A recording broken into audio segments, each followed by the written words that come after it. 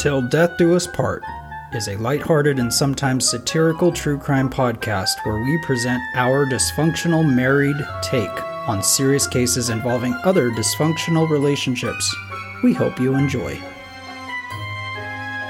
Hello, and welcome to the 87th episode of Till Death Do Us Part. I'm Daniel. And I'm Melissa. Welcome to another early morning edition. You're sexy in the morning. Of Till Death Do Us Part. Am I? Yeah. Aw. No, I'm not. As you get older, you're supposed to get more and more efficient, right? So we get up earlier and earlier to try and squeeze more into our day. And then someday we wake up and go, what the hell are we doing all this for? Let's stop. Pretty soon we won't be drinking coffee while we do this. We'll be drinking beverages, like alcoholic beverages. Ooh, early morning alcoholics. No, I just said pretty soon we won't be drinking coffee while we record. We'll be drinking alcoholic beverages. That's what I just said too. You said morning, like we're morning alcoholics. Oh, like we won't be getting up early to do it. No. Oh, okay. We'll be back to our normal schedule. Yeah, afternoon alcoholics. Yeah, like perfect. after hanging out in the pool, and then we come in and do this. Hell yeah. All right. Well, we wanted to start a new segment, but Instagram deleted all of your answers. What? I am perplexed and annoyed at myself. I should have taken screenshots of everybody's joy of the week. But some that I did remember were things like birthdays and wedding anniversaries and kids and grandkids coming to visit. And one girl said that they just lifted the mask mandate at the hospital that she works at. So now she can see people's faces and they can see her face. And so she was excited about that. I didn't think that they still had mask mandates. Yeah. And then one of our 11 listeners, she's been on antidepressants for 17 years and she got off of them and she's thriving. Oh my gosh. I am so happy for you and I know what that's like, and to be thriving is just amazing. So congratulations on that. Hell yeah. And there were so many of you that sent in just amazing things that have happened to you in the recent weeks. And we just want to keep this going. And there's so much negativity going around right now that to share in each other's happiness and joy will hopefully bring all of us joy. That's true. It doesn't take much to get really negative. Right. But it does take a lot to stay positive. Mm-hmm. So let's bring that positive into a true crime podcast. Right? Yeah.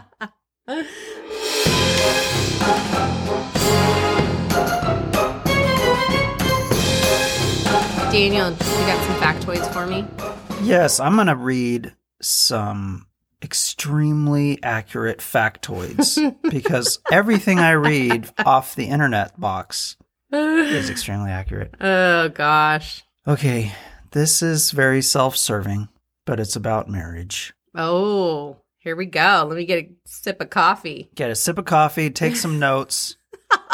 Take some notes. So this is a study from Rutgers University, which I Googled it because I don't know where the hell it is. New Jersey. You knew it was from New Jersey. Mm-hmm. So it's in New Brunswick, New Jersey. And I guess Rutgers knows everything about everything. Anytime we hear there's a study from a university, we're like, oh, well, this must be factual. So Here goes. These are interesting facts about marriage.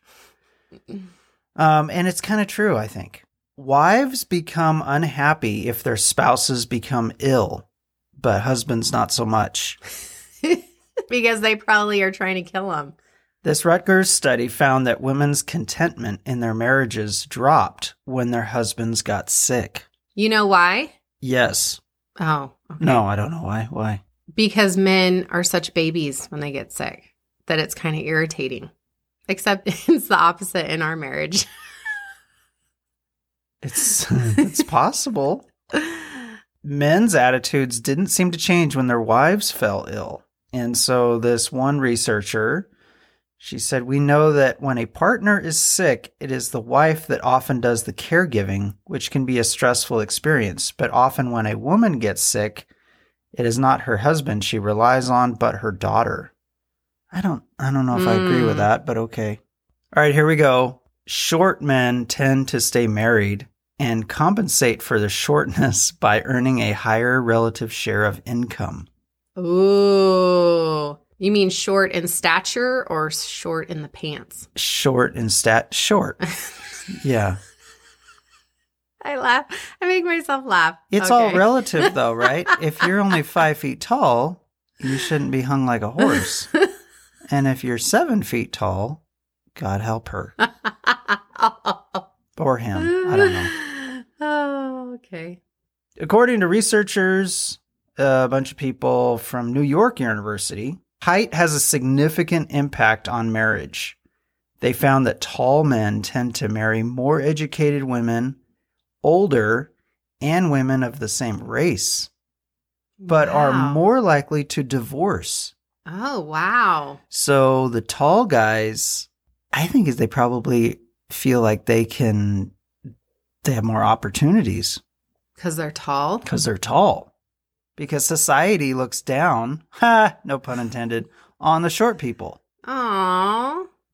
Among short men, however, the rate of divorce was significantly lower than among average and tall men. Okay. Men of shorter stature were also more likely to marry much younger women. Ooh. And earn more than their spouses. All right. So what does all this mean, right? Means we're headed for divorce. Absolutely. Because I am super tall and I don't make any money. The authors stated that the research further confirms an existence of height-based status exchange in which short men compensate for their lower physical status with higher proportional earnings, while tall men appear more likely to use their status to attract women with higher relative earnings. That is fascinating. Yeah. Wow. So tall men go, I don't have to work as hard because I'm tall, so I'm going to find a chick that is already successful. Well, and they don't live as long when you're tall. That's true. Right? Statistically, you don't live as long because it's harder on your heart. So find that girl that makes just as much money as you or more. Live off of her. A little sugar mama. See? All right. It's all making sense to me. I bet if you think about it, I bet you know people. I do. I'm right off the top of my head. I do. Yeah, absolutely. This is exactly correct. And the short thing makes sense because you're like, hey, you know what? I'm super short, so I got to really make it count. So I'm going to go make a ton of money, and then I'm going to go woo a young, hot thing. Yeah. Who needs me, right? Mm-hmm. And then we'll live happily ever after. There you go. You can spoon into her. Exactly. Yeah. That's, to me, that doesn't sound bad. You want a tall chick for your next I just wife? meant if I was, they didn't send that, it doesn't say that short dudes pick crazy tall basketball star women. Okay. Although, if he did, and they were like, super successful basketball stars, there you go. I like it. I don't know if I agree with this. So, automatically, just because I don't agree with it, I shouldn't do it, right? A big wedding seems to boost the odds of a successful marriage. I know we've discussed this before. I've only ever heard the opposite. The less amount you spend on a wedding, the more likely it is to succeed. This just says a big... Okay, now there is a caveat to that. Okay. I have read, if you have a big family wedding, meaning you're not spending a ton of money, but a ton of people show up, it means that there's a lot of people really invested in your life. Rooting for you. And I think that's where this statistic comes from. Okay. Or this research comes from. Not that you could throw $1 million wedding and invite a bunch of random people. I think it's more about all your close friends and family. And if that is a giant group, that increases the odds. Or people are just there for dinner and drinks.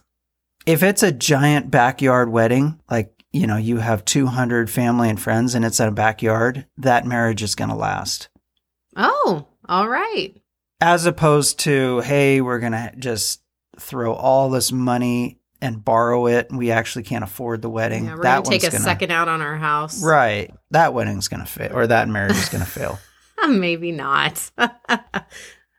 Okay, 47% of couples that had 150 or more guests had good marriages, compared with only 31% of those who had 50 or fewer guests. Wow. So we're really headed for divorce. Oh my gosh, yeah. Okay. This is our last show. All right, here you go. You're gonna find this fascinating. You may be genetically predisposed to cheat. Tell me. A recent study by researchers at Binghamton University and the University of New York have revealed that half of us inherited a gene that makes us more likely to have one-night stands and to stray if we are in an ostensibly monogamous relationship. What? Those are some big-ass words. Which gene is that? I don't know. Blue jeans? They should just call it the cheat gene. A pair of jeans that fit just right. No? Not those jeans? No. Okay, here we go. It says the culprit, a little gene called DRD4. I'll just take the word for it. When you carry a variant of that gene, oh my God, we're getting back into like the variant. Oh my gosh. If you carry a variant of that gene, which is a dopamine receptor, you are more likely, according to the certain researcher, to have a history of uncommitted sex, including one-night stands and acts of infidelity. Wow. Close quote. I guess that was a quote. That same gene appears to make us want to hit the bottle and the blackjack table. Dopamine is involved in the brain's pleasure and reward system. In cases of uncommitted sex, the risks may be high, but the rewards are high also. And that can produce a big old dopamine rush. So it's all about the rush, the dopamine. Yep. That feeling of euphoria. Oh my gosh. I know a few people where this applies to, and so do you, right? Yep. Yeah, I'm sure everyone, the 3 people listening also do. 11. So people that are predisposed to loving to gamble, they are probably easily addicted to things. And you can hear people have sex addictions. They're probably also easily addicted to other things. Yeah. Alcoholism, gambling, drugs, sex, it all kind of goes together. So they're saying there's actually an inherited gene in some of us where you're more likely to do this. In other words, it's not your fault. It's not it's my your fault. gene. I have a bad gene. It's my gene. This ought to piss you off. Oh, great. The word wife is thought to come from the Proto-Indo-European word wipe. Like wipe your butt? W-E-I-P. Weep? Whip. And that means to turn, twist, or wrap. Or which has a root meaning of shame or pudenda. What? Neither of which sounds particularly promising. The word husband, on the other hand, derives from the Old Norse husbondi, or master of the house. The word spouse seems to carry less baggage. It has its origins in the Latin word sponsus, which means bridegroom. Oh. Some of you may not be surprised to learn that the term marriage comes from the Latin word mas, meaning male or masculine. The earliest known use of the word in English dates back from circa 13th century. All right. So I guess their point is that historically, wife is like a nag? Second class, I guess, is their point, and that the husband is more superior. I guess maybe that's what they're saying. I don't know. Maybe that's why women's families had to give the groom. They had to pay to get rid of her? Yeah, a dowry, because they're second. I got a dowry for you, so that wasn't bad. It was a good gig. What'd you get? A check. From my dad. Yeah, but it bounced. Take her. It bounced, but I still got one. Hi, Dad. All right. Well, thank you. Yeah, that's it.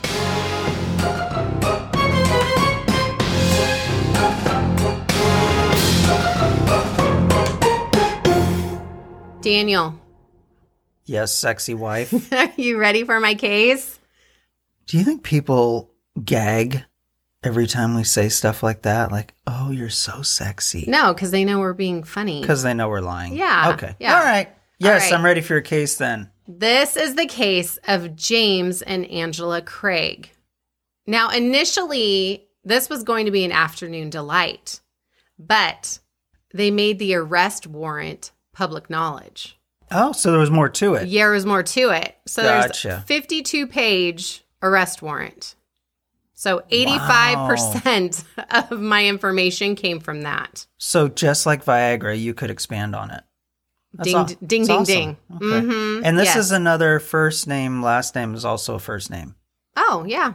On March 18th, 2023, at 4:29 p.m. in Aurora, Colorado, 43-year-old Angela Craig was pronounced brain dead at University Hospital. She had been admitted to the hospital on March 15th at 11:08 a.m.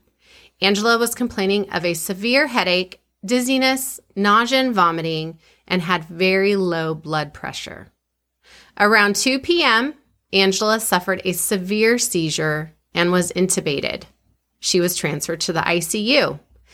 Angela was placed on life support and never regained brain activity. Aww. Medical personnel were dumbfounded. There was no known medical condition that would have caused her rapid decline medically in such a short amount of time. This amazing and generous mother of 6 What? was gone. 6? 6. Damn, girl. Her entire family and community within her LDS church were shocked. What the hell happened to Angela? She was healthy. She was happy. She was loved. Okay. Didn't we just do a case Yes. involving Mormons? Yes. What the hell's wrong with Utah folk? I know you said this was Colorado, but I'm stereotyping everything. You're a stereotyper. Well, I have to. I like boxes. And so I like to put things in boxes. Oh! And so that's my box, right? That's the LDS Mormon box. Right. So this just happened. This just happened. This happened like 3 weeks ago. 4 weeks. Yeah. I don't know what the hell day is today. Yes. Within the last month. And I'm not picking on Mormons. It just happened. This just happens. I know. I'm just kidding. I know. I Not just really. don't want I'm people to kinda feel like I'm picking on other people's religion because I don't. You got God in there somewhere. No, but okay, so she has 6 kids? 6. They? I'm 6 assuming there's a kids. they involved in this, right? Yes. Because it's weird. Yeah. All right. So what the hell happened to Angela, right? Right. Well, we don't Yes. know that anything bad happened to her, right? We could just be reading a story that has nothing to do with what we do this podcast about, That's true. right? True. Yeah. It could be different. Not. Well, maybe the cause of Angela's sudden decline and eventual death would be at the hands of somebody who vowed to love and honor her into the next life. Maybe her husband, James Craig, the man who she had devoted the last 22 years to, held the answer to the question being asked. What killed Angela? Yes. And who? And who? And then we're also all going to be wondering, as I am, was he tall or was he short? He was exactly your height and weight. Damn it. And age. This is your Right? twin. No, I've if already. you were a ginger, this would be your twin. Stop. Is he really a ginger? He is. Our poor gingers out there, our gosh. poor ginger listeners feel like I pick on them all the time. You know, ginger is actually really good for you. It is. So Keeps you healthy. Yeah. Just in this case, probably not. Okay, well, let me get into this case, sir. Since this is such a new case, there is not a ton of information out there. There really isn't, especially about the Craig marriage. But I dug and found some interesting information because not a lot of people are talking. And that's okay. That's everyone's right. You don't have to talk. No, because But- we text. Okay.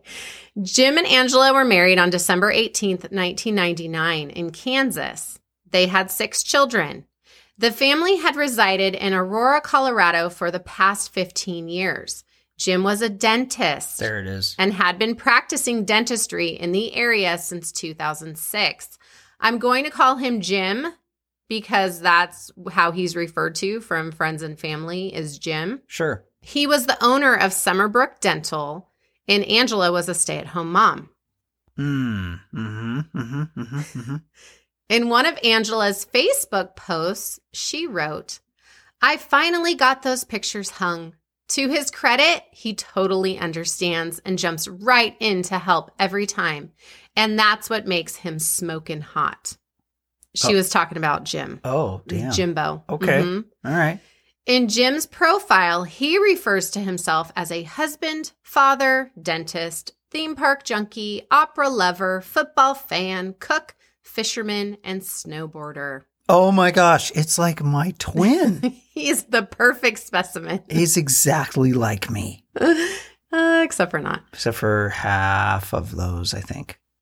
I feel like at this point, I just really want to read Angela's obituary. All right, do it. I think it gives a lot of insight into what an amazing woman she really was and why this is such a devastation to everyone who knew her. Besides her unbounded sense of humor and quick wit, Ange was intelligent and energetic and used her gifts to elevate those around her, especially her children. She had a large capacity to forgive, was willing to help both friends and strangers, and she was fiercely dedicated to her family. After her children, Ange's faith in Jesus Christ is her most important treasure. Her life is a reflection of the love she gave to being a wife and mother, a neighbor, a sister, a daughter, and a friend. She served faithfully and well as a member of the Church of Jesus Christ of Latter-day Saints, filling various positions including choir director, teacher, and youth organization leader. However, she most loved working as a family history consultant. She worked on her own family's history with a powerful dedication, but she also helped friends complete theirs. No doubt she has many friends and family members on the other side of the veil because of the work she has done in this life for them. Ange loved animals, though she was allergic to almost all of them. Food truck food, mystery television shows, and really anything that could make her laugh. She loved being outside, and though she would tell you that she didn't like to socialize all that much, she was great at talking to people. She read widely, worked on woodworking and other creative projects, and was a passionate student of interior design. Her son says that his mom loved a lot of things, but she didn't have time for them all. She had 6 children instead. Ange's most endearing trait was showing up to everything: family and friends' weddings, funerals, graduations, baptisms, birthday celebrations, reunions, service projects, holiday celebrations. She made sure to always be where she was needed, which is what she is still doing now. Ange is now and will be forever missed. Dang. I know. Poor thing. Not sad. She's like the most... I mean, that's wonderful. What a wonderful person she was. She's like the most amazing person on earth. She really was. Dang. I know. That's why this is going to be horrific. How do you follow that? I can't. See, I can't either. No. Well, I'm going to try. All right. So here you go. But all was not so peachy in the Craig marriage. It was actually pretty rotten. Not even fuzzy peachy. According to Angela's sister, she had talked about leaving Craig multiple times over the years, but chose to stay and fight for her marriage. And as it turns out, in December of 2022, Jim had asked Angela for a divorce. But in reading their text exchanges during Angela's illness, they must have been trying to work it out. Possibly. So she was frustrated with him. Mm-hmm. And then he ultimately was the one who wanted a divorce? Towards the end. Towards the end. Yes. Mm-hmm. But they had 6 kids. They had 6 kids. And they all ranged from adults to the youngest was in early elementary. Oh, my God. I know. Okay, so I have a question. Yes. If your marriage blows, even though on the outside everything's perfect, but behind closed doors, the music on, TV's on, your clothes are off, you hate each other, why do you make more kids? What's the point? Well, I think at the times they were making these kids, maybe they didn't hate each other. Maybe they were working on their marriage and that was part of it. But the spread is adult to young child. Right. So, okay. Yeah. All right. Now, I talked about their text exchanges, and so I'm going to read those in just a second. Oh, good. Okay. Now, it all began on March 6th. the day after Angela had returned from a 5-day trip to Utah to visit family. In the arrest warrant, her sister told investigators that Angela was absolutely fine during the visit. She was not ill at all. Mm. Okay, so I'm going to read you these text exchanges and see what you think. Okay. Okay, this is all about your reaction to these because I kind of know what you're going to do. Oh my God, there's so much pressure on me right now. I know. All right, so these text messages begin on March 6th at 7 a.m. Okay, so this is from Jim. Thank you so much for making my drink this morning. I just love you. I hope you have a great day, and I'm so glad you're back in town. She answers, you're welcome, baby. I love you too. I think my body is not liking the caffeine this morning either. My stomach feels fine, but my head feels funny and dizzy. Very strange. He replies, it's been a week since caffeine for you. Maybe your body is saying no thank you. I did a full scoop of caffeine and a full big scoop of the B vitamins. Is that how much you normally take? I'm super shaky, he says. Oh no, I do a small scoop of the B vitamin mix. It feels really weird. Oops, sorry, baby. What? Does that sound like people who are headed for a divorce? I don't know what it sounds like. It sounds weird. Okay, well, maybe it's my voice. Who the hell puts like scoops of crap in their coffee?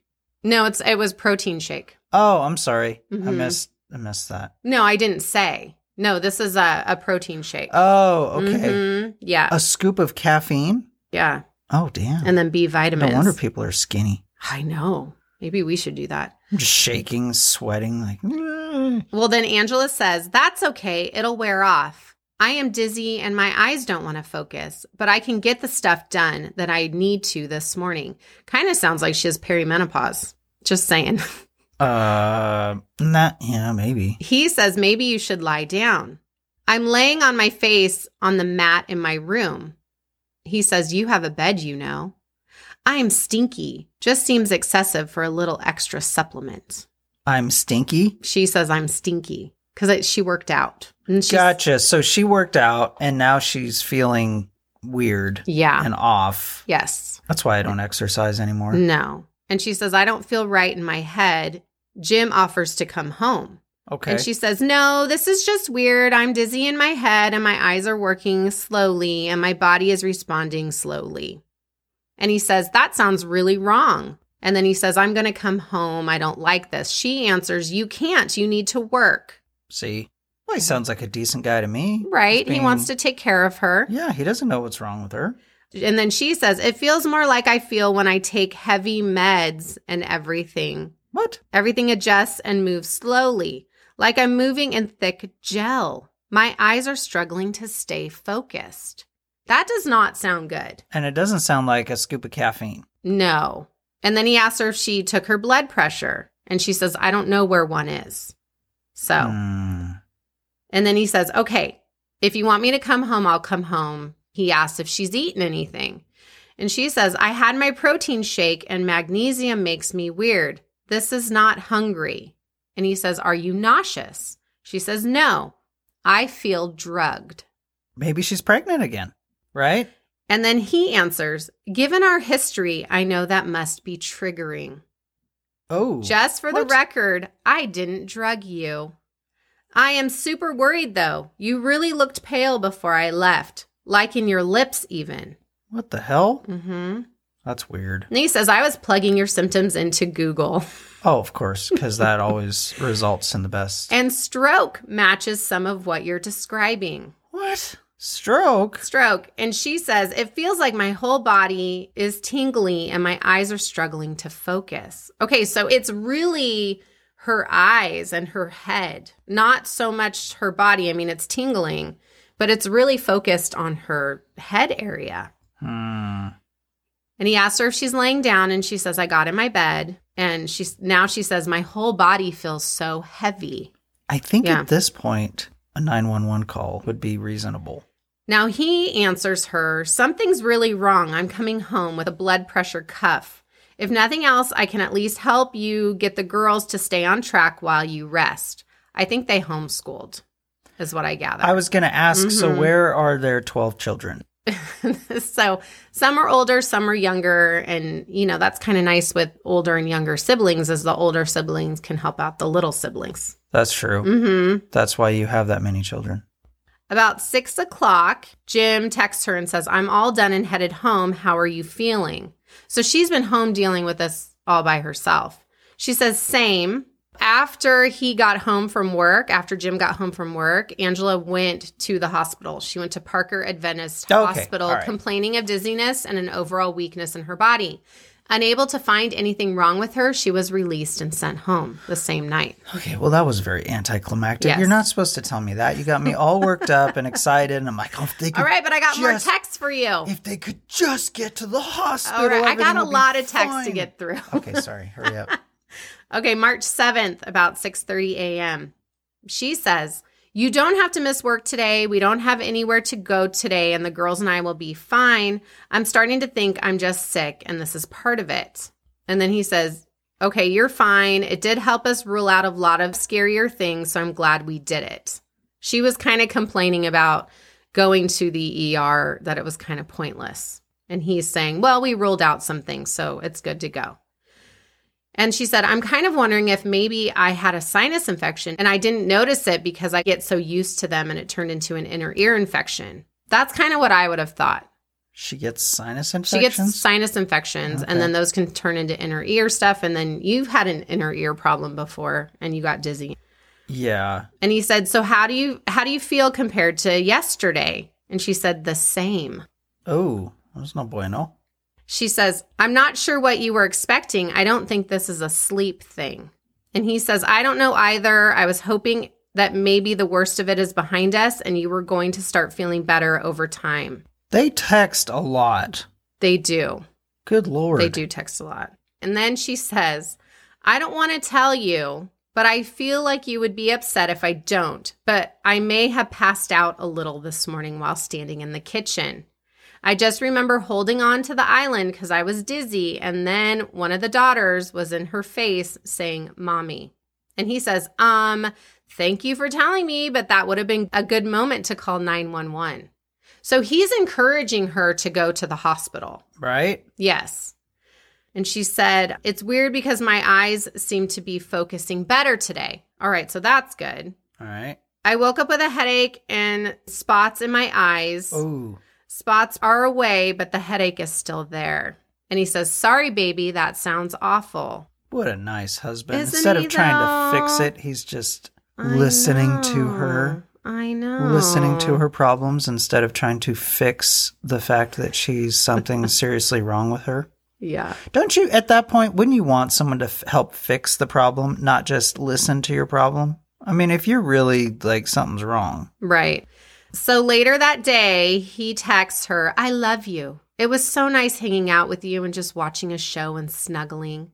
I'm sorry that you still aren't feeling well and that you feel like I'm disappointed about that. I'm not disappointed at all. Just feeling empathy for how hard this must be for you. Hopefully things can improve and get better. I am also so grateful that the last couple of days have allowed me to have more flexibility in my schedule. God really knows what he's doing. She says, I'm having a hard time feeling okay being sick and even harder time knowing whether that's me or you.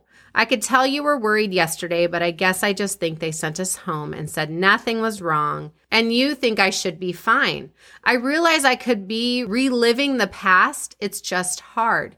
And frankly, all of this is really scary, and I don't feel like we've addressed that at all. But I don't even remember most of yesterday, so maybe we did address it. I'm a crazy person. That's bizarre. Don't you think? I know. It's bizarre texts. Yes. Texts. There's a lot behind these texts. Obviously. There's 22 years of stuff behind these texts. Oh, boy. So now we're on to March 8th. Do they ever just talk to each other or they just text? Sounds like they just text. It sounds like they just text. Because I don't know what else there would be left to say in person after all this text. So he texts her and says, are you up? So he must go into work really, really early. And he just says, I'm nervous about it just being you and the littles today. And she says she's drinking her drink and sitting on the couch with her ice pack, but she has no blurred vision or dizziness or anything, mostly just the headache. I guess that's an improvement over the last few days. Then she says, how are you today? And he says, so busy. I'm planning to come home and eat lunch with you today. And she says, I'm glad I get to see you. Okay. And that her head is feeling better, but it still hurts.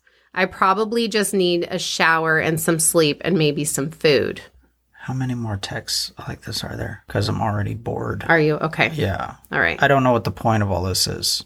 I'm trying to summarize all of these for you guys, but I want to give you some background on the evidence. This is all part of the evidence, and it kind of shows a little bit about their marriage. So that's why I need to read these. Gotcha. Okay, I'm sorry. I know it's a lot. Just stay with me. I promise. So a lot of these texts are Jim checking on her. And there's a lot of like, I love you, baby. I'm so sorry you don't feel good. And she's being very reactive to that. And I love you too. And I'm sorry I fell asleep and didn't get your text and things like that. So they rarely see each other, is what I'm gathering. I think he works a lot. Yeah. Yeah. On March 9th, 3 days after she started feeling ill, at 3:32 p.m., Angela was back at the hospital and was actually admitted this time. She got really cold, super tired, weak, shaky, and dizzy. And it was like time for them to go because she kept falling asleep. So she was sick. Yeah. She was really, really sick. After she's admitted in the hospital, he texts her, man, baby, you've got to stop scaring me like this. I love you so much and I'm not used to all of this excitement. And she says, I promise you cardio, which I think means sexy time. Wait. She's in the hospital and she feels like she has to reassure him that they're going to have adult aerobics? Yes. That's weird. That's what I gathered from that. He's not there with her? No, not yet. Mm-mm. Okay. I mean, I know he's a So dentist and all, but... Right. He's a doctor. Okay. I mean, is he a single-only proprietor dentist? I mean, he must have assistants and... He does. He has a partner and assistants and office managers. Yeah. Well, then he can pop out for a minute, right? Yeah, if he could get somebody to cover him. Well, it doesn't matter. She's dying in the hospital. So what she is also telling him is that nobody knows what's going on with her. Okay. She just does not feel good. So now we're on to Friday, March 10th. She's still in the hospital. And they're just talking about regular everyday things like who's going to bring dinner, who's watching the kids. Sure. All that kind of stuff. Like it's a normal everyday thing that you're in the hospital. Right. Sure. Okay. And she keeps telling him that her head hurts. Like that's the biggest problem that she's having is this headache that won't go away and her blood pressure is really low. That's got to be annoying. Every test they've run on her is negative. Everything. And the ultrasound they did on her heart, everything is fine. Okay. But she does seem to be getting a little bit better by that evening. On Saturday, March 11th, Jim texts her at 12:32 a.m. and he says, I just woke up dreaming about making love to you. I love you and I want you. She's still in the hospital. She's still in the hospital. He's at home. Mm-hmm. Why isn't he there with her? Well, he's sleeping and the kids are there. Okay. Yeah. But I mean, he had a sexy time dream about her. Yeah. So I guess that's what good husbands do, right? They text their wives. That they want to nail her while she's in the hospital. 12:30 in the morning. I don't think I've ever texted you that. 12:30 in the morning. Yeah.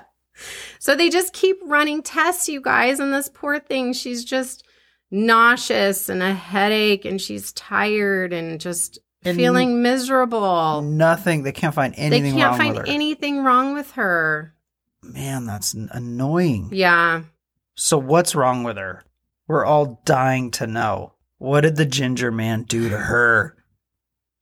I'm already suspicious because he is a dentist, so he has access to lots of things, but I'm probably getting ahead of myself. Saturday, which is March 11th, Angela was put on oxygen full time. Okay, but then there is something wrong with her. There is something. They can't say they can't find anything wrong with her if they're putting her on oxygen. Right. That doesn't make any sense to me. And she's just not feeling better. We're even getting into Sunday and she's not feeling better.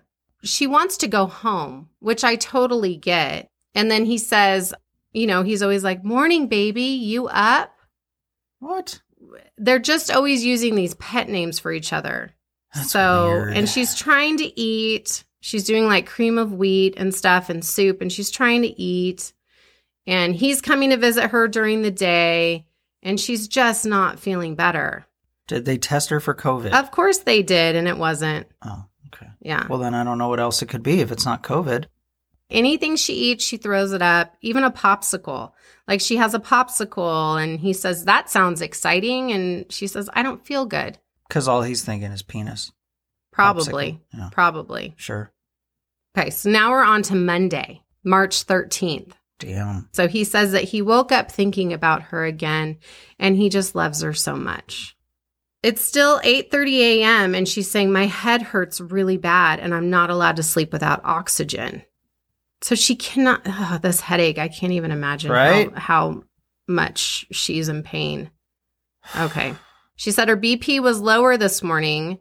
Her heart rate was 106. Oh. And the cardiologist told her that she's a puzzle. Mm-hmm. Yeah.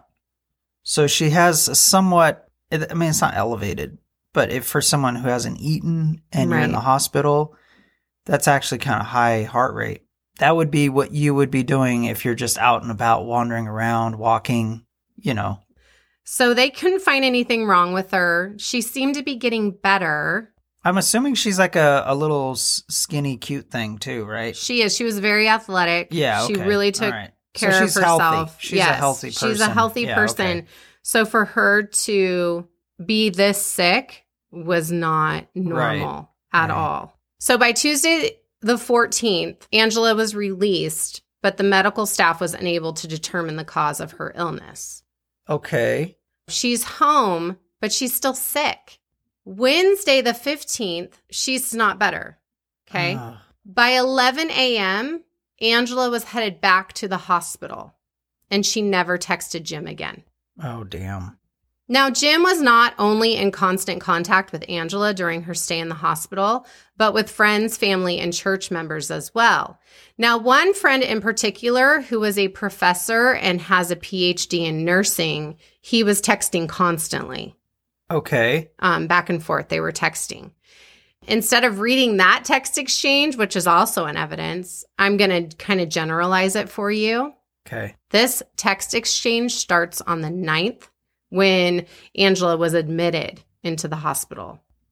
Jim was giving this friend updates regularly. Angela had very low blood pressure and was vomiting up anything and everything she tried to eat.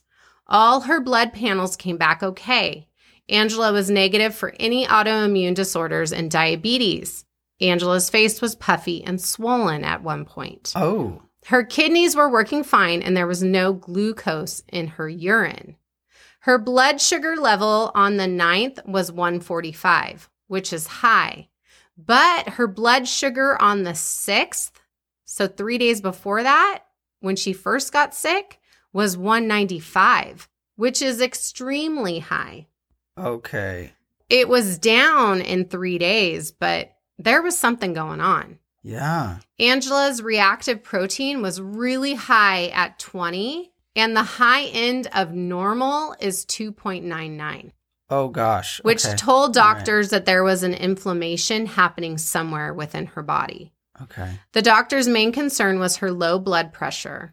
Okay, so the woman that Jim was texting with, who was the PhD in nursing, was also married to Jim's new business partner at the dental office.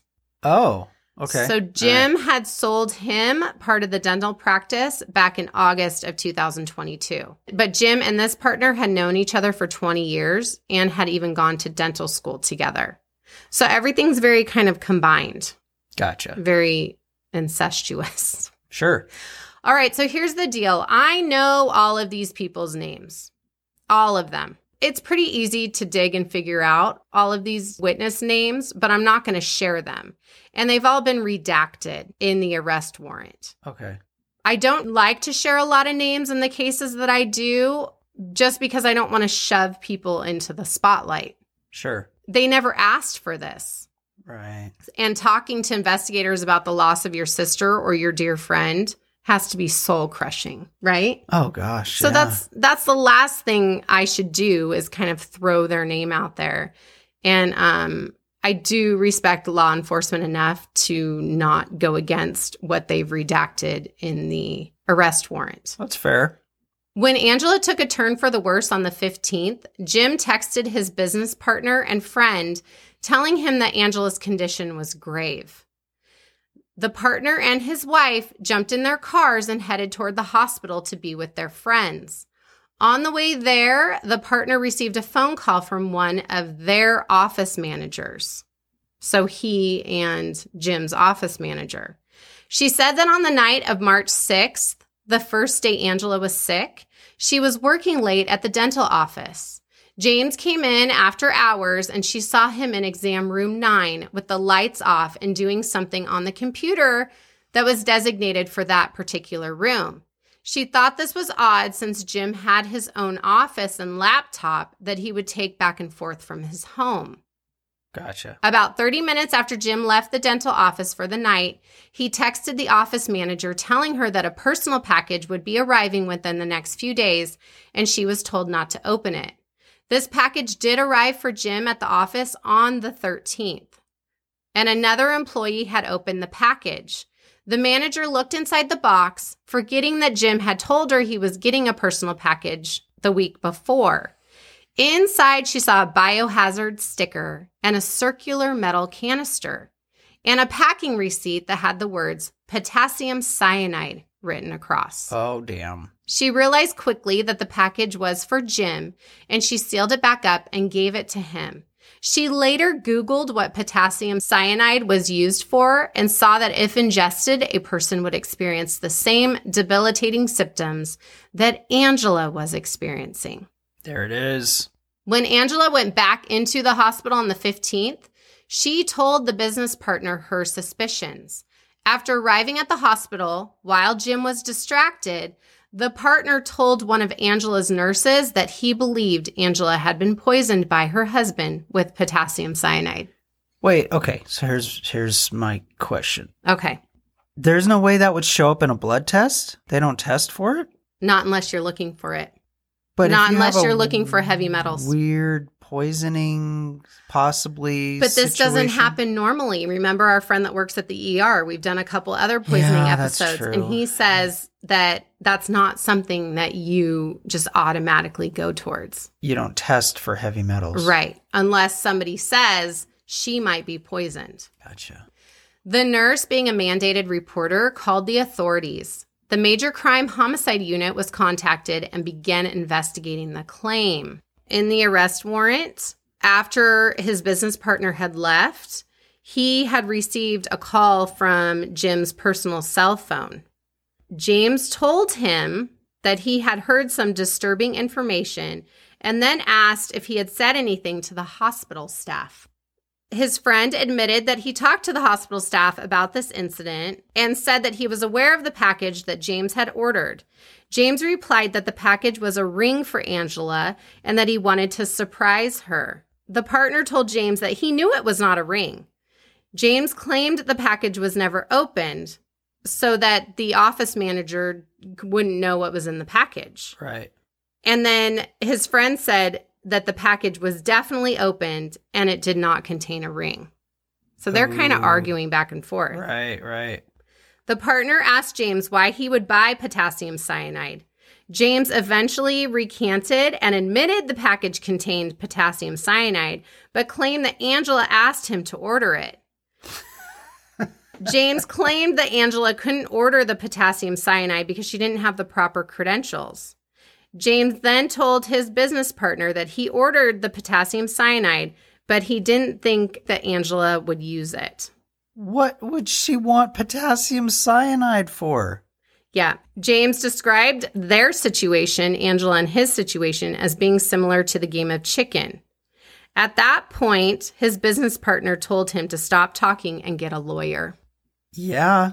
So he's alluding to Angela wanting to commit suicide by taking potassium cyanide. I I know. Okay. Zero people take it to commit suicide. And it's an industrial, highly toxic, essentially cleaning chemical is what I've read. I know at work with it because you have to be really careful. Mm-hmm. I read some cases, they were actually industrial safety incidents that led to a rewriting of OSHA, Occupational Safety and Health, So when you hear OSHA's coming to your business to check up on things, anyway, because there were some major industrial accidents where people were poisoned by cyanide and so on and so forth. And really, once you get it, you're done. Mm. Unless you can get immediate help, but it starts just breaking your whole system down. Oh, yeah, it's awful. But they use it in industrial applications for like processing things. So, well, the next morning, this business partner received a text from Jim. Oh, good. All right, so I'm going to read it as fast as I can. Okay. Good morning. Thank you for taking my patient load today. I want to make an urgent plea to you. If we were ever friends, please do this favor for me. Please don't talk to anyone about what we talked about last night, including any law enforcement officers. You are under no obligation to answer their questions unless you are served a subpoena, and you will do more damage than good to my family by continuing to insert yourself into this. Angela is gone, and I am devastated. There is nothing that can bring her back, and I want desperately to tell all of the details so that you can better understand what's gone on behind the scenes with her. There is so much that you do not know, and I wish you did. If you knew everything, this would make so much more sense to you, but there is no use in telling you right now. Then he goes on to say that, everyone talks behind his back, that this is kind of a pattern, and that Angela's basically gone. And so, why is he doing this to his family? And he says, I understand why you did what you did, meaning talking to the nurse. I get it. But if you had come to me personally, man to man, instead of talking to everyone else about what you thought you knew, I might have let you in on some details that would have made you less likely to cause this horrible storm. Storm? Mm-hmm. She's dying in the hospital. Yeah. And so I'm asking, if there was ever any love in your heart for me, please don't make this any worse by talking to any officers or anyone else about this unless you are legally forced to, and whoever else on the team you think is going to be questioned, I would ask that you privately ask them to honor this request too. Also, please do not respond to this text message until I text you again. Well, there's a red flag. Yeah. On the 16th, the homicide investigators were contacted by a Child Protective Services caseworker. She said that she had interviewed Jim and the children individually after the nurse had contacted authorities. Jim made some concerning statements about Angela's mental health to the caseworker. He alleged that Angela was suicidal and had been for some time, that he had needed to physically revive her numerous times over the last few months. He had asked Angela for a divorce, and since that time, her depression and suicidal ideations have increased. Jim never reported any of these incidents, nor did he seek medical attention after reviving her. He also never sought professional counseling or therapy for Angela's depression or suicidal thoughts. Yeah, he's lying. Jim believed that Angela was intentionally overdosing on opioids and other unknown substances. He told the caseworker that he was sure Angela's toxicology report would come back positive for substances. Only he didn't know what kind. The strange part about the interviews with the children were that none of them mentioned Angela's depression nor her alleged suicide attempts. Huh. The caseworker said that it was her opinion that Jim was attempting to build a cover story for what really happened to Angela. Yeah. That's a smart person obviously. Right there.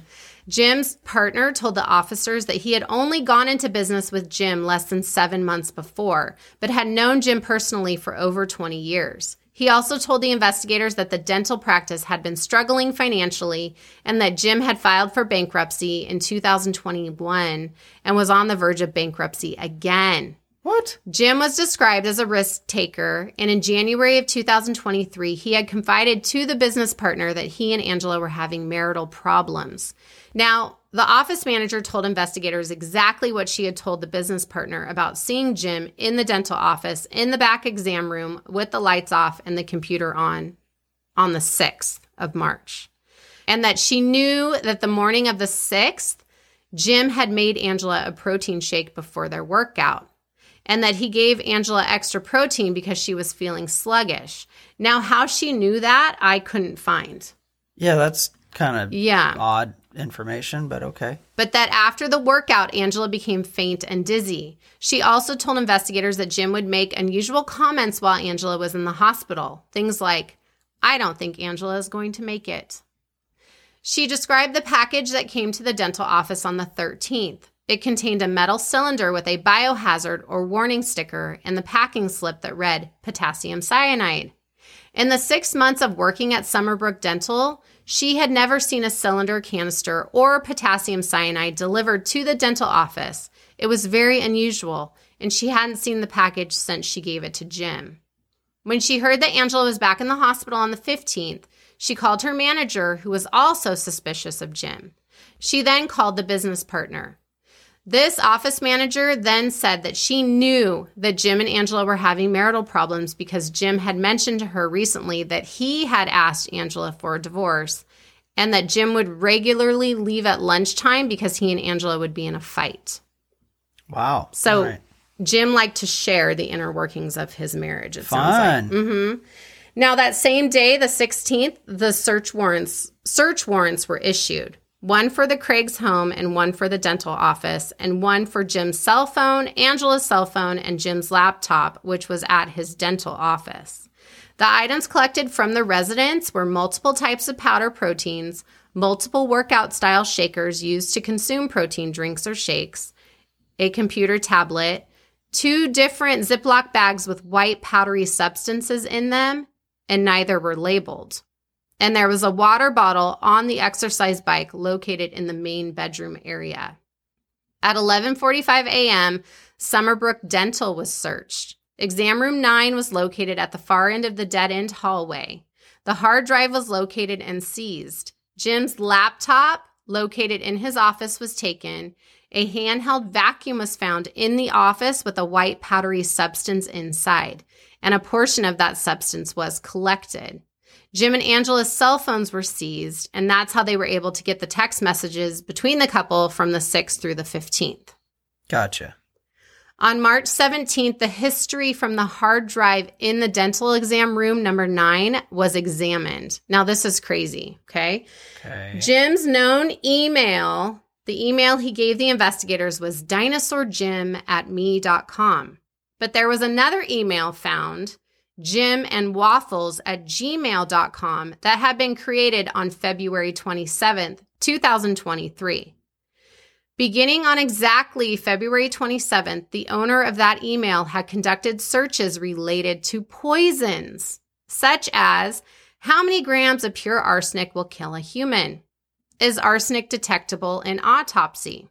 Oh my gosh. Jim had also searched. They're assuming that this is Jim, right? Right. Okay. Yeah. So Jim and Waffles. I mean, come on. Yeah. Jim had searched for chemical suppliers in Aurora, Colorado. He had ordered arsenic metal 99.9999% crystalline metalloid 10 grams for element collection at the whopping price of $13 on Amazon. You can order arsenic for $13? Yes. What? Mm-hmm. All right.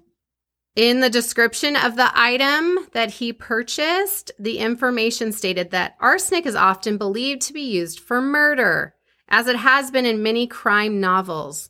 The second portion of the informative description stated that the real danger is in swallowing it, which could very well prove fatal. Yet they still sell it on Amazon. Yeah. Okay. Okay. YouTube searches for top 5 undetectable poisons that show no signs of foul play. How to make poison. The top 10 deadliest plants. They can kill you. Jim then searched for bi-oleander. Through Nerdfighteria Wiki, he looked up 6 deadly undetectable poisons and how to detect them. It described multiple poisons and a video titled Perfect Poison. It described arsenic and cyanide. Cyanide symptoms include weakness, nausea, difficulty breathing, seizures, and cardiac arrest, and is very hard to detect. It is usually too late by the time doctors can diagnose. Isn't that interesting? Yeah. Going through the actual email, they found an order made on March 9th from Midland Scientific, which was Sigma 207810-25G, which was purchased. Okay. After researching Sigma, it was discovered that that is the technical term for potassium cyanide. But you can't just buy it. Okay. You can't just buy it. So Jim was contacted by an employee there for further follow-up. The company needed a usage statement for what the product was needed for.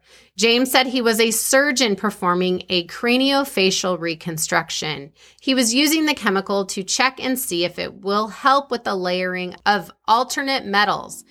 If successful, this will be published as a paper in the National Institutes of Health. And they bought it. So delivery was scheduled for the 10th of March. So they believed him. Okay. But the potassium cyanide was delayed and did not arrive at the office until the 13th. But the office manager saw Jim in exam room 9 on the night of the 6th. And she was sick on like the 7th. She started getting sick on the 6th. 6th. Yes, which means the initial sick was not caused by potassium cyanide. Okay. But there was another purchase made on the 6th to AduQ Bioscience. I think that's how you say it. He had ordered 3 oleandrin 1 milligram items at $330. Oleandrin is a poisonous substance found in the leaves of the oleander plant. Right. But Jim never received these items because an investigator contacted FedEx and told them about the situation. They stopped the delivery of the package and held on to it for the investigator to recover. Now, this all sounds really bad, right? Yeah. Like, this is a serious betrayal. But what is the ultimate betrayal in a marriage? I don't know. There's so much. Okay, well, this jackoff was banging another chick. What? Yeah, he was having an affair. Yeah, there it is. They found it in emails. Investigators found sexually explicit emails between Jim and a married mother of 2 from Austin, Texas, who just happened to be an orthodontist. Are you serious? Yep, that jimandwaffles@gmail.com, man. He did a lot of damage with that email address. A married mother of 2, orthodontist. Yes. And guess what her name is? Melissa. No, don't know. What no. is it? It's Karen with an I. Oh, okay, good for her. Karen. Karen. Emails showed that Jim had purchased this woman a round-trip airline ticket from Austin to Denver from March 8th through the 10th. Angela was admitted to the hospital the first time on the 9th through the 14th. Okay, so I'm assuming what you're leading up to is that he wanted to get her sick so he could go hang out with this other woman? That's probably part Initially? of it. Okay. That just is weird timing, right? Yeah, it's very So unfortunate. this perfect sounding husband on these text messages was getting nailed by his mistress while his wife was in the hospital. Oh, jeez. A second flight had been purchased on March 4th for the 16th through the 20th for this mistress to come back into town to see him. According to the emails and page 48 in the arrest affidavit or in the arrest warrant, March 4th was the same date that arsenic had been delivered to the Craig's home address while Angela was in Utah visiting family. We have arsenic that was delivered to the residential home on the 4th while Angela was in Utah visiting her family. And she got sick on the 6th. Right. So when she came back, Yeah. then he started the poisoning. Then allegedly he started poisoning her. Jim must have told the mistress about Angela's failing health because she emailed him on the 16th. Summarizing the email, it was just like, "Hi, honey, I'm so sorry for what is happening in your world. I'm sorry I'm not there to be with you. It just kind of seems like an awkward time to come and visit." And that she's praying for him and seeking God's wisdom for this time. Oh, wait. This is the mistress? This is the mistress. She's going to pray for him. Yes. And see. But she knows she's the whore. Oh, Right? She's something. No, but I mean, that's the She's the mistress. She's the mistress. Right. And Who is also married and has 2 kids. And she's inserting God into this? Mm-hmm. Whatever. Yeah. Angela's sister was interviewed by police on the 17th. She told investigators that the relationship and marriage had always been tumultuous and strained between Jim and Angela. Okay. The multiple affairs, the porn, and that one time he drugged Angela unconscious. Oh, and then there's that. And then there's that. Right. He kind of mentioned it. They mentioned it in the text messaging. Right. So here's that story. Jim confessed to Angela that he had drugged her that one time 5 to 6 years before because he had planned to go into their bathroom and give himself a lethal injection of some substance and commit suicide. So he had drugged Angela so she wouldn't be able to save him, and it would give the lethal drug time to kill him. Okay, well, if that were true, what a crazy, narcissistic, self-centered piece of crap he is, because now he's going to leave 6 children and a wife and a business and just be like, I don't want to do it anymore. I'm just going to kill myself. Mm-hmm. Is that what he's suggesting? Yeah. That was his excuse for drugging her, oh, man. 5-6 years ago. The sister also told the investigators that over the last 16 years, Angela had told her several times that she was going to leave Jim, but he always convinced her to stay. Angela told her recently that Jim had run the dental practice into the ground and that their finances were dire. Now, the next day, Saturday, March 18th, Angela was pronounced brain dead at 4:29 p.m. Jim Craig was arrested around 2 a.m. on Sunday, March 19th for the death of his wife, Angela. Yeah. According to an article from the Denver Gazette, Angela was taken off of life support on March 21st, and her autopsy was performed on the 22nd. Okay. Oh, that's so sad. Such a sad story. Okay, well, it will take a few weeks before the toxicology results will be complete. The prosecutors revealed in a court hearing on April 7th. Okay. So we won't know for a little bit of time. Jim is charged with first-degree murder, and the district attorney is not ruling out the possibility of adding or modifying charges against him. The investigation is still ongoing. Producers from Dateline, 2020, and 48 Hours were sitting in the courtroom taking notes. I bet. Yes, this is going to get even bigger. Jim is being represented by 4 defense attorneys at the moment, and his next hearing is May 22nd. Now, this is the statement from the defense team. Dr. Craig is devastated by the loss of his wife. He loves and misses his family and declines to make any statements that fuel the public interest in invading their privacy or sensationalizing their loss. Sorry, dude, you did it to yourself. I think that the defense team is going to lean into Angela having poisoned herself. Now, I would if I was them. Sure. Yeah. But not one person besides Jim ever suggested to anyone that Angela was suicidal. Yeah. Okay, so I'm going to sum this all up. In my humble opinion, and with absolutely zero knowledge or medical background, I believe Jim is a sociopath. Jim lives in a movie where he is the main character and we all just exist as supporting cast. He could not let Angela leave him, not in his movie. So he pretended to be this loving and doting husband, knowing all the right things to say to get Angela to stay, reeling her back in. And we can kind of tell from the text messages. Yeah. The I love you, I want to make love to you, I miss you, how are you feeling? You need to go to the hospital. This like doting, concerned husband, right? Sure. I'm assuming that Jim met his new mistress just a few months ago. They fell head over heels for each other, and instead of Jim being the bad guy in the eyes of his family, friends, and church community, he decided that he would look better as a widow and not as an adulterer.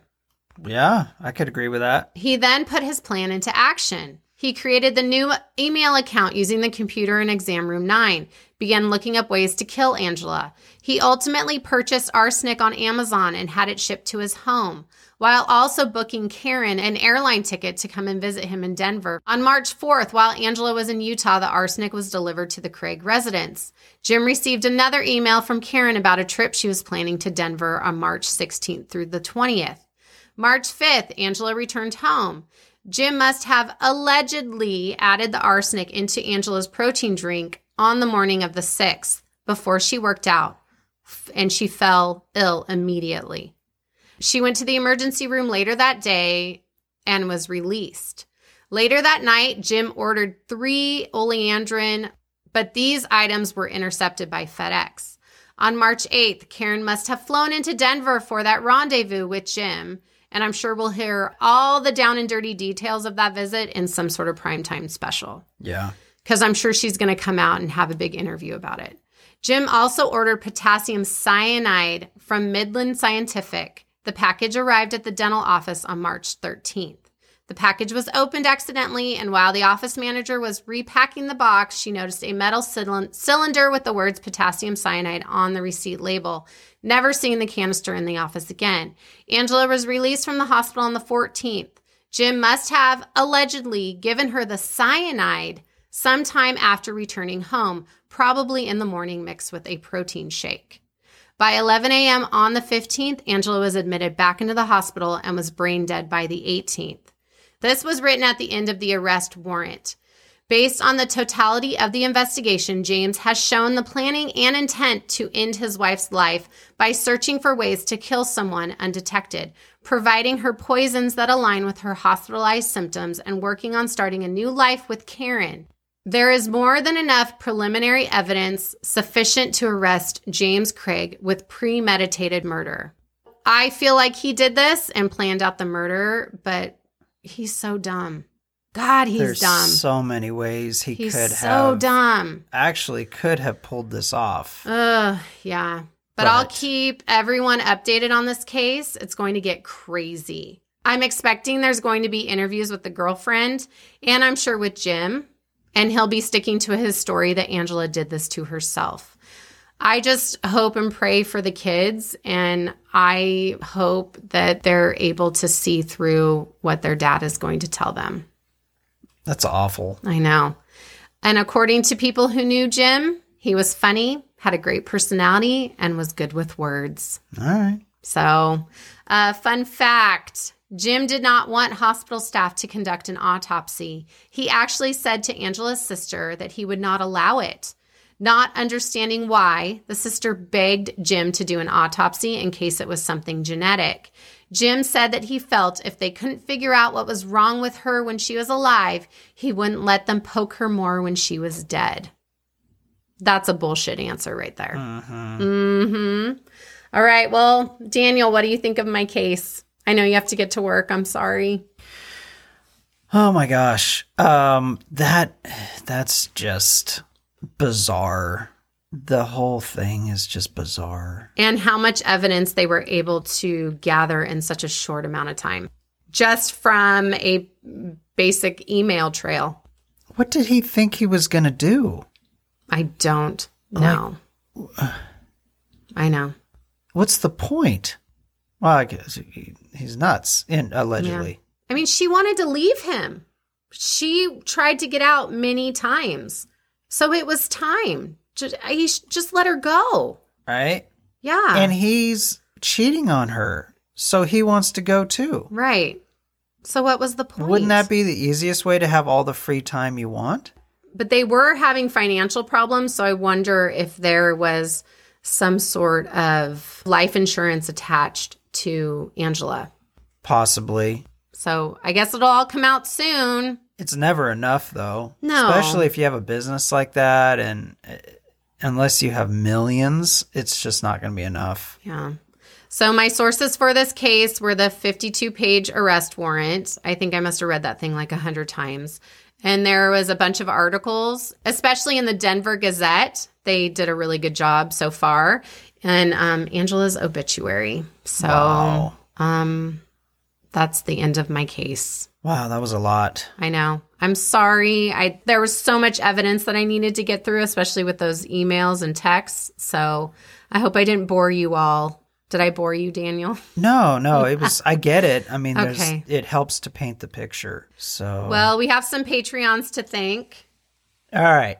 We would love to shout out Hannah, Aw, thanks, Hannah. Tammy, Sarah. Thanks, Tammy. Thanks, Tammy. Camille M. Aw, Camille. And Vanessa I. Thank you, Vanessa. Thanks, Vanessa I. Aw, thank you guys so much for being part of our Patreon. We really, really appreciate you. Yeah, it helps out a lot. It really does. So that's it.